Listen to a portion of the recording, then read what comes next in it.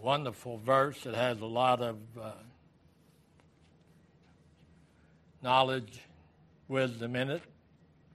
God said in Romans 8, verse 28, and we know that all things work together for good to them that love God, to them who are the called according to his purpose.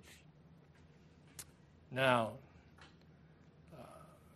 when we look at Romans 8:28, we see three things here, really. We see superficial, we see stubborn, and we see stunted. The verse that we're looking at tonight is one of the essential verses of the Bible. Essential verses are verses that as a Christian you commit to your memory and keep near to your heart. What I've just said here. There are certain verses that every child of God needs to memorize. Nobody will ever probably call on you and say, quote Romans 8:28. But Romans 8:28 is comparable to John 5:24, John 3:16. Those counted verses that you got to really get excited about. You know, you commit to your memory and keep them near to your heart. You know, that is one verse that, you know, we should know. Anytime anybody said, you know, and you quote Romans 8:28, you ought to be able to do that. So like John 3:16, you know. And like John 3:16, most people haven't studied that verse, they just memorized it. But memorizing it is a start. You know, John 3:16 is an essential salvation verse. You know, when we look at John 3:16, for God so loved the world that he gave. But when we look at that verse, I'm just giving you some verses to show you how we're going to do this. John 3:16, for God so loved the world, it's not talking about the world we look at here. It's talking about his world. The world that will be in glory one day. 1 John 1:9 is an essential forgiveness verse. Let's look at 1 John 1:9. We all know John 3:16, so we don't have to look at that. We know what that verse is. But here in 1 John chapter 1 and verse 9, if we confess our sins, he is faithful and just to forgive us our sins and to cleanse us from all unrighteousness. I had a conversation with a person. I said, you know, do you ever practice? Put 1 John 1:9 in, and he gave me an answer. It was a true answer, but it wasn't the answer that we were asking for or in the conversation. It said, if we confess our sins, who do you confess them to? You confess them to God. We're not Catholic. We don't go to the priest. He's just a man like everybody else is. Sure. But he said, if we confess our sins, he's faithful to just to forgive us of our sins.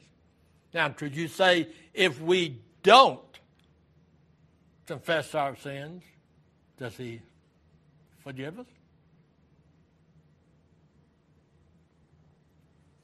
Then if you say yes, then that takes you back to election. And just because you're one of God's elect, that doesn't mean you're sure of heaven unless what? Unless you've heard the word.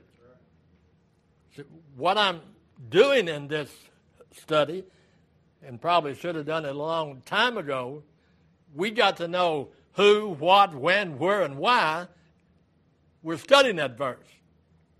So when we look at here in John 1:9, if we confess our sins, I ain't going to confess your sins, you know. It's easy for me to see the sin in somebody else.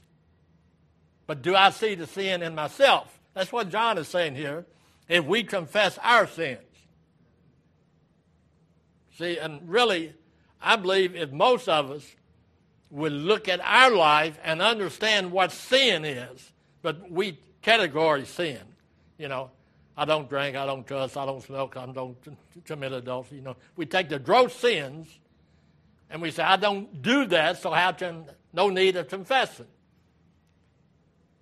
You mean you go 24 hours if you're awake and never have a bad thought?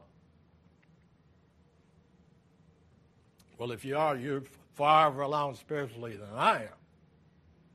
Because we have no control when things come in our mind. And it's even worse. I know how it was when I worked on the line, and what Steve tells me the where he works, mine was cake and pie. Because our managers wouldn't allow certain words. They wouldn't allow that stuff. But evidently, where Steve works, they don't care. The management probably participates in it. So it's hard for you to work under those conditions and not think of something evil or questioning. What is salvation if I've got to tolerate this? But yet, the verse says, if we confess our sins, he is faithful and just to forgive us of our sins. How many of us confess our sins? You don't have to confess them to me. You don't have to confess them. But I don't believe you can pray as effectively without confessing your sins before you start praying. I can't pray for somebody else if I haven't asked for forgiveness for my sins. And that's what God is saying here. If we confess our sins, he's faithful and just to forgive us our sins and to cleanse us from all unrighteousness. And today, isn't it hard to determine what's right and what's wrong? I mean, some of the things we accept now, a few years ago, was sin.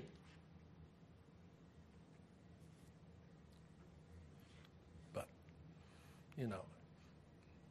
nobody really thinks too much about it when a man's unfaithful to his wife, a wife unfaithful to her husband. If you've got a child that's 13, 14 years old and, they're pregnant, look at the teenagers, preacher, all of them pregnant. But that don't make it good for my daughter or your people. So it is an essential forgiveness verse. Steve can't pray for me if he's got sin in his life without confessing it first. Oh, he can go through the motion. He can even feel good about it. But salvation is more than what I feel good about. It's what I am in Christ.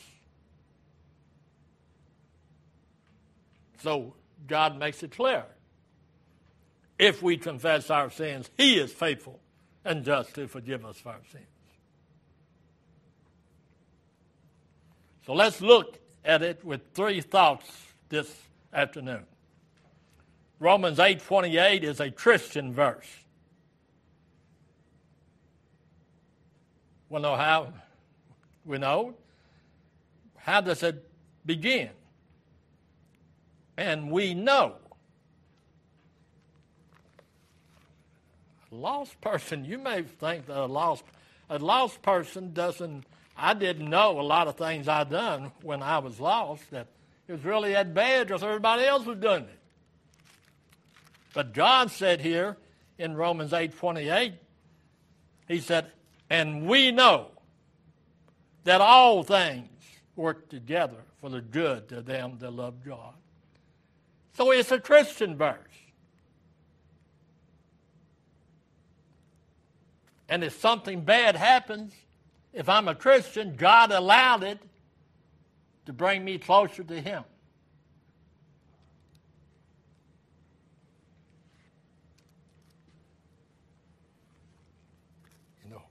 We got to go through something sometimes to really know just how bad it is.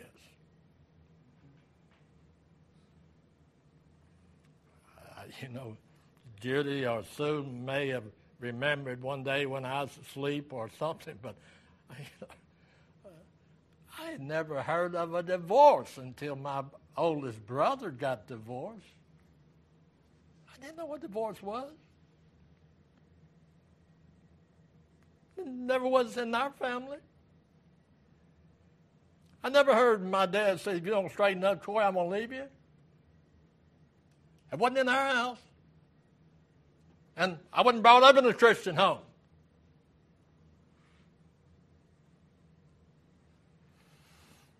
So the we of this verse is Christian. Romans 8:28. When we read this verse, it said, and we know. Who knows? The Christian knows. The lost person does not know that all things work together for his good. The lost person said, why me? The Christian, when he's in the will of God, said, why not me? Look what Christ did. He suffered 6 hours for me.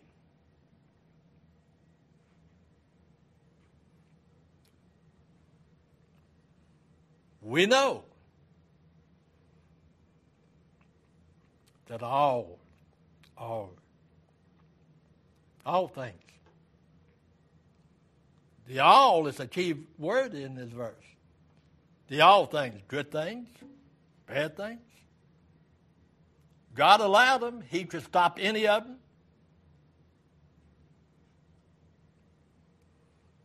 When I had my first surgery, he could have said, that's all you ain't going to have no more heart problems. He had the power to do that. But he didn't. So all things. So when you go through something and God brings you through, it makes you realize how in control he is. It don't mean that we like it. It don't mean that we, sitting here, give it to me, Lord, I can take it. But he said, we know that all things work together for the good to them that love God.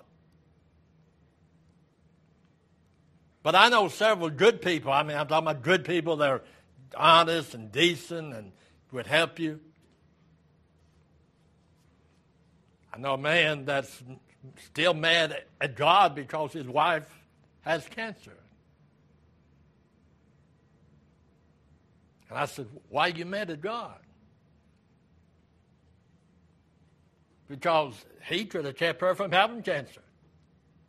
But have you read Romans 8:28? Do we believe the all things or not? And that determines how strong we are, how we believe every little jot and tittle. That's why I'm against all these other perverted versions. And of and it and I and me, all those little words are important. So God said, for I am persuaded in verse 38 that neither death, nor life, nor angels, nor principalities, nor powers, nor things present, nor things to come. He goes on to list all of these things. He said, none of these things.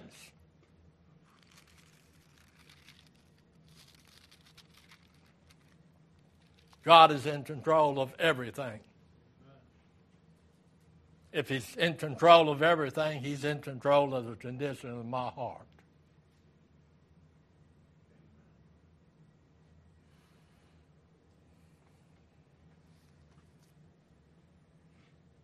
Right on time. I was telling Steve a few minutes ago, Brenda's going to have laser surgery. Man, if I wasn't such a wimp and was afraid anybody to come this close to my eyes, I would have had that laser surgery 20 years early if they had it available. I mean, that's the greatest thing is that strawberry pie, and I love strawberry pie.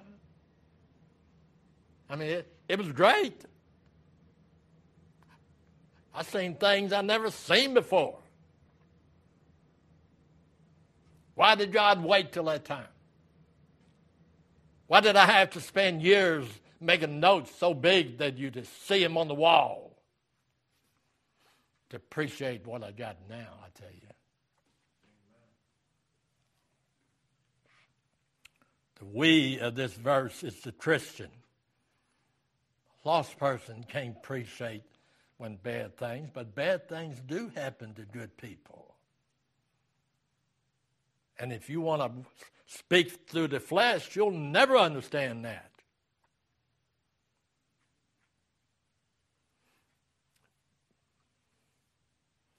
Everything in this verse speaks to Christians.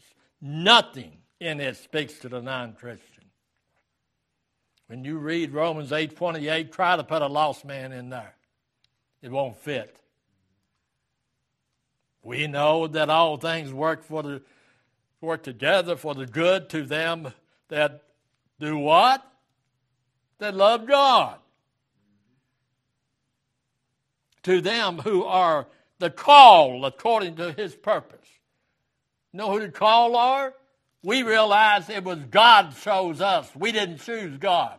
Amen. How could a dead man choose God? So our view of this Bible, that when we go to the book of Ephesians and we find out that God wrote my name in the book of life before he even created the world. Now tell me what I did. I said, like a piece on a checkerboard, I moved it under the direction of God. It's no different the way this world is in. This world is selfish, caring for me and nobody else. That's why our government's in the shape it's in. They left God out of it. I'll tell you something that I hope y'all know. If you don't, you will now, if you believe me. Out of all of our senators, more than half of them are Masons. You know what Mason is? Don't be talking about Masons. Mason is a religion. I happen to be Baptist. That's right.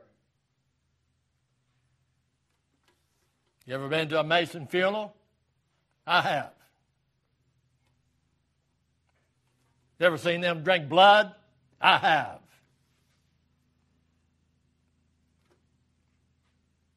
My father-in-law said, you need to join the Masons. We'll take care of your wife. I said, oh, how you will. You know why I say those things? I got their minutes. Why do you think God let us start a mission over in Carlisle, give us the third floor in a building where what? Where the Masons used to meet.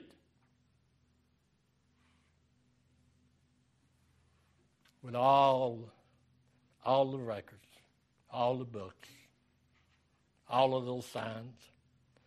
I remember my father-in-law liked to pass out when I gave him the Mason handshake. How do you know that? You ain't no Mason. No, but you're going to try to make me one, aren't you? Man don't recruit lost people. God recruits lost people. The all things. Everything that happened to me is going to be for my good because I'm part of that all.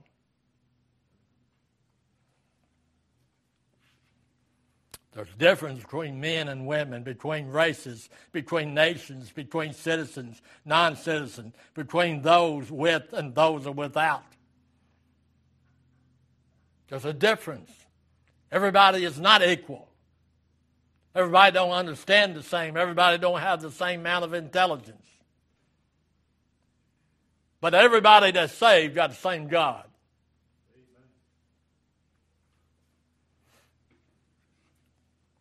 I'm not saying all of these differences are good or right, but they do exist, and denying that those are not, what are you gaining? They do exist, and denying that does not make them go away.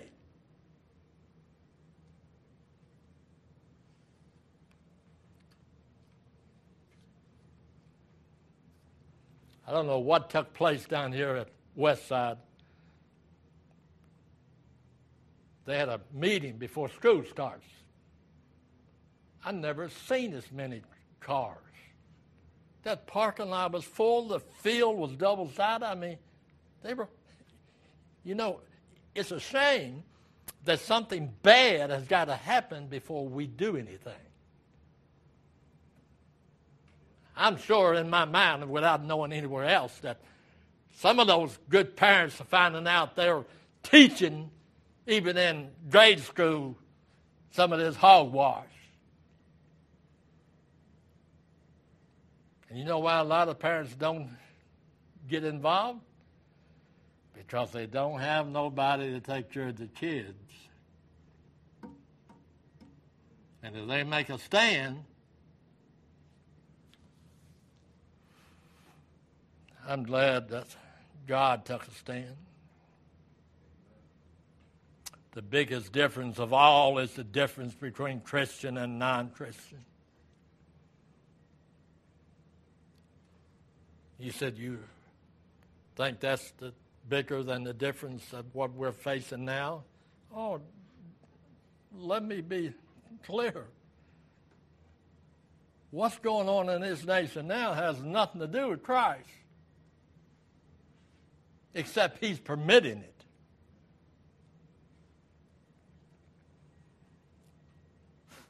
There's a difference in how Christians and non-Christians live.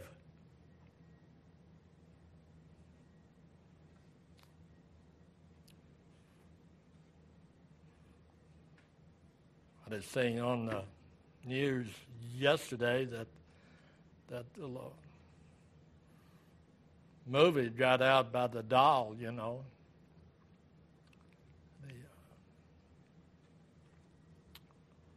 They're making millions off of the clothes and the toys. Well, it's all right. It's just make-believe.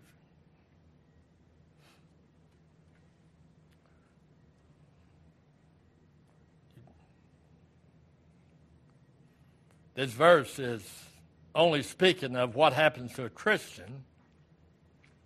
This verse is only speaking of what happens to Christians. It is promising that God will make everything that happened to the Christian work for the Christian's good. Now, it takes faith to believe that. But that's what the Word says. Everything is working out for our good. And we're sitting here wondering, when is it going to start, Lord?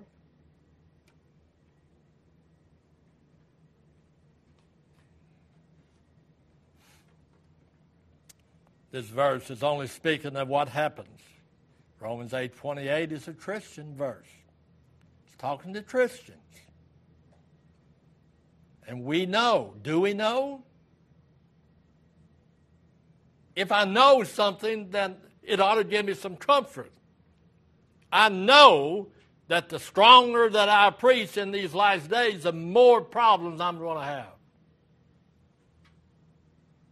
So I've got a choice to make. Do I resign and say, hey, the fight isn't worth it? Or do I keep fighting?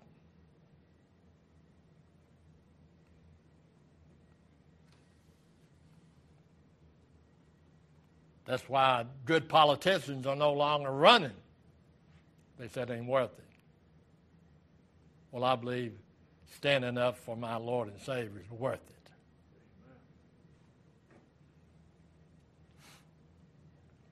So let me illustrate that by talking about heaven and talking about hell.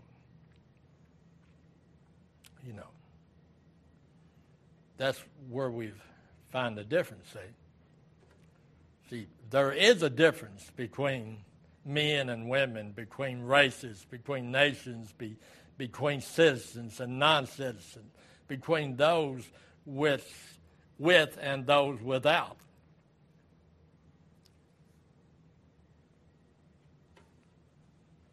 The biggest difference of all is the difference between the Christian and the non-Christian. There's a difference in how Christians and non-Christians live.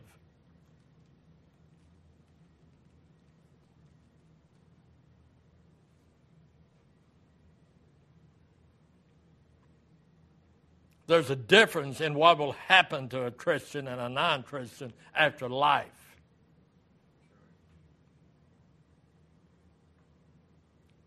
I remember going down where Wyers Funeral Home is now. And Mr. Whalen, who used to have a funeral home there in the corner that you cross over the bridge.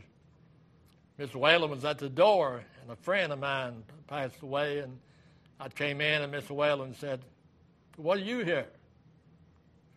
I said, "Well, he's a friend of mine, and I came to hear some good preaching." He said, "You won't get it here." So I went in and, was respectful and listened to him. And when I left, he said, "I told you." See, these funeral directors have probably heard more preaching than about anybody.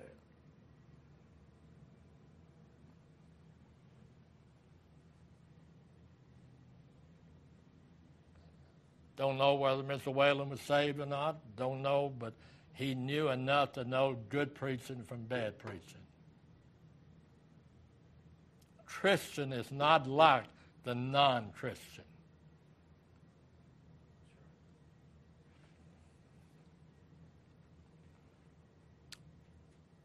By talking about heaven and hell, Christians go to heaven once this life is over. Non-Christians go to hell. And that makes people mad. But the rich man died, and in hell he lifted up his eyes. Absent from the body, present with the Lord.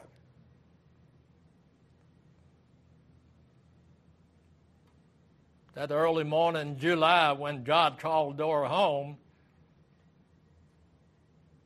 before I said to myself, "She's gone," she was in heaven.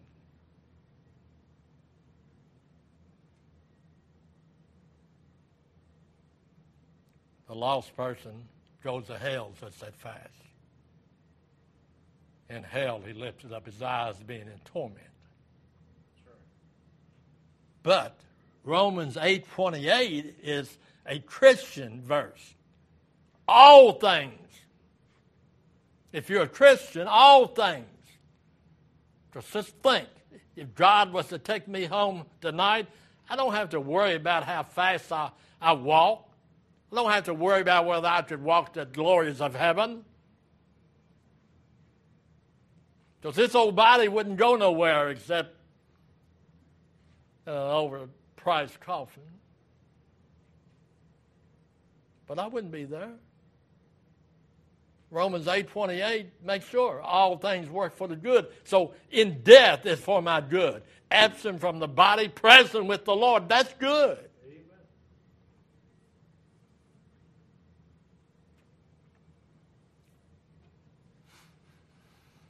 So let me illustrate by talking about heaven and hell. Christians go to heaven once this life is over, and non-Christians go to hell.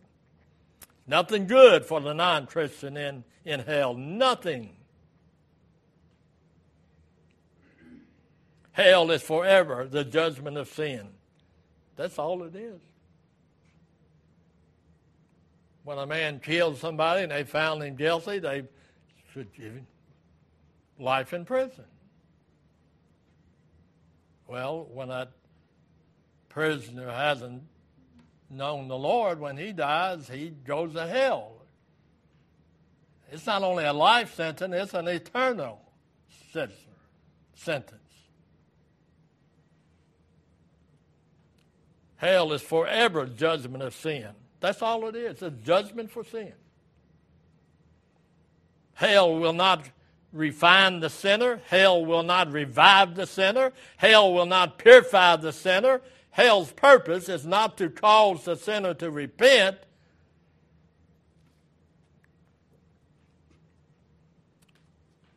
but Do you remember what the old rich man said? Wanted somebody to go tell his family. Didn't care anything at all. When are we going to take the gospel at least to our family? If you don't care about the lesbian couple or the homosexual couple or the drunk, don't we care about our family?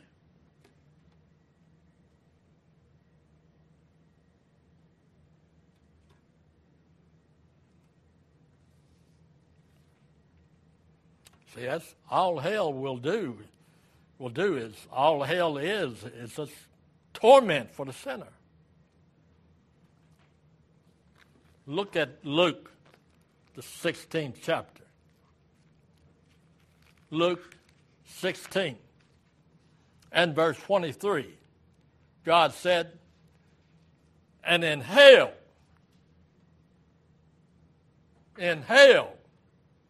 he lifted up his eyes, being in torments, and seeing Abraham afar off and Lazarus in his bosom. So, I don't have enough fingers and toes to name the number of people that said, well, yeah, hell is going to be rough, but after I burn up, I won't know anything else. Lie? Somebody done told him another lie. He's never read the scripture. He's never heard it. In hell, you're going to know, you're going to see, and you're going to burn. That's right.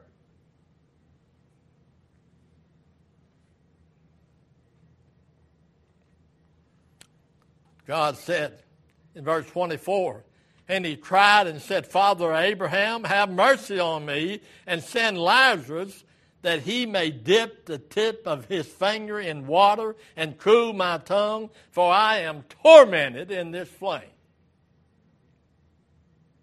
Can you imagine a man that owns thousands and thousands of acres and enough houses for everybody in Harrison County and money in the bank, and in hell he's willing to just dip your finger in.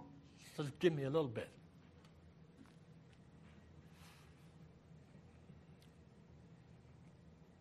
"25 said, and beside all this, between us and you, there's a great gulf fixed, so the day which would pass from hence to you cannot, neither can they pass to us that would come from hence." Look at verse 28. He said, "For I have 5 brethren, that he may testify unto them, lest they also come into this place of torment." Didn't think a thing about his 5 brothers when he was alive.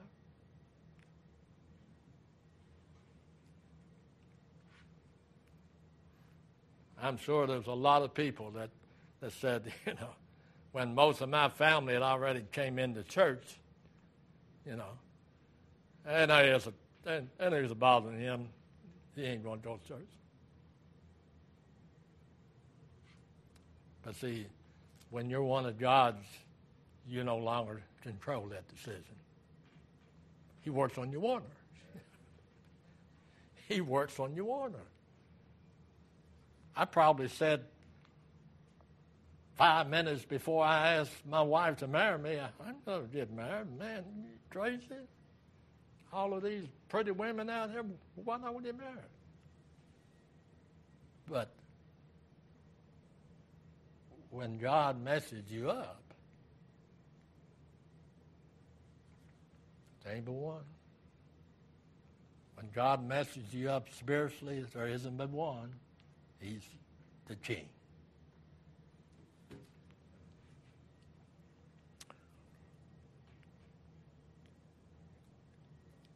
Let's look at a couple of verses in Revelation and we'll let you go. I'd study this all night. I love it. I love it. Because I'm preaching about my future.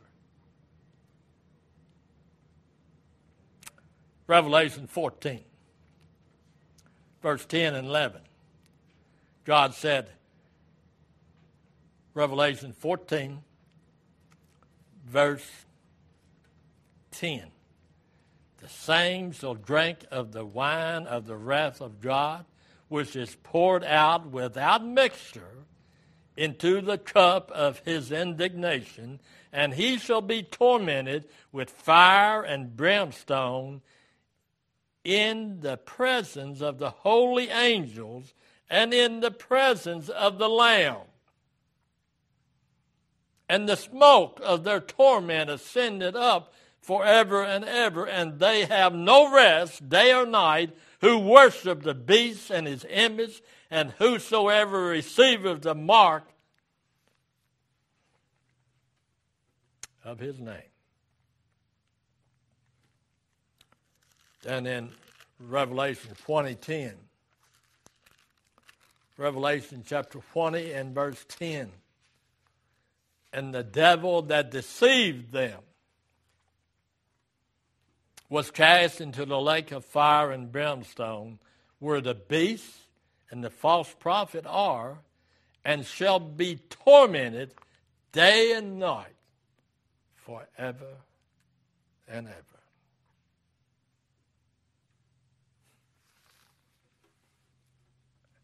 What I've said tonight, it don't look like a place I want to go. There's no future. I mean, if I don't know how many of you, or if any of you ever went to they burned a hospital where people were in there that had been burned. It's, 80, 90% of their body. You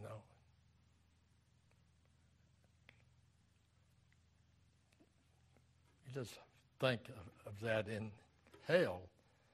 The heat, the burn, but the body don't burn up. The body still sees, the body still hears, the body still feels.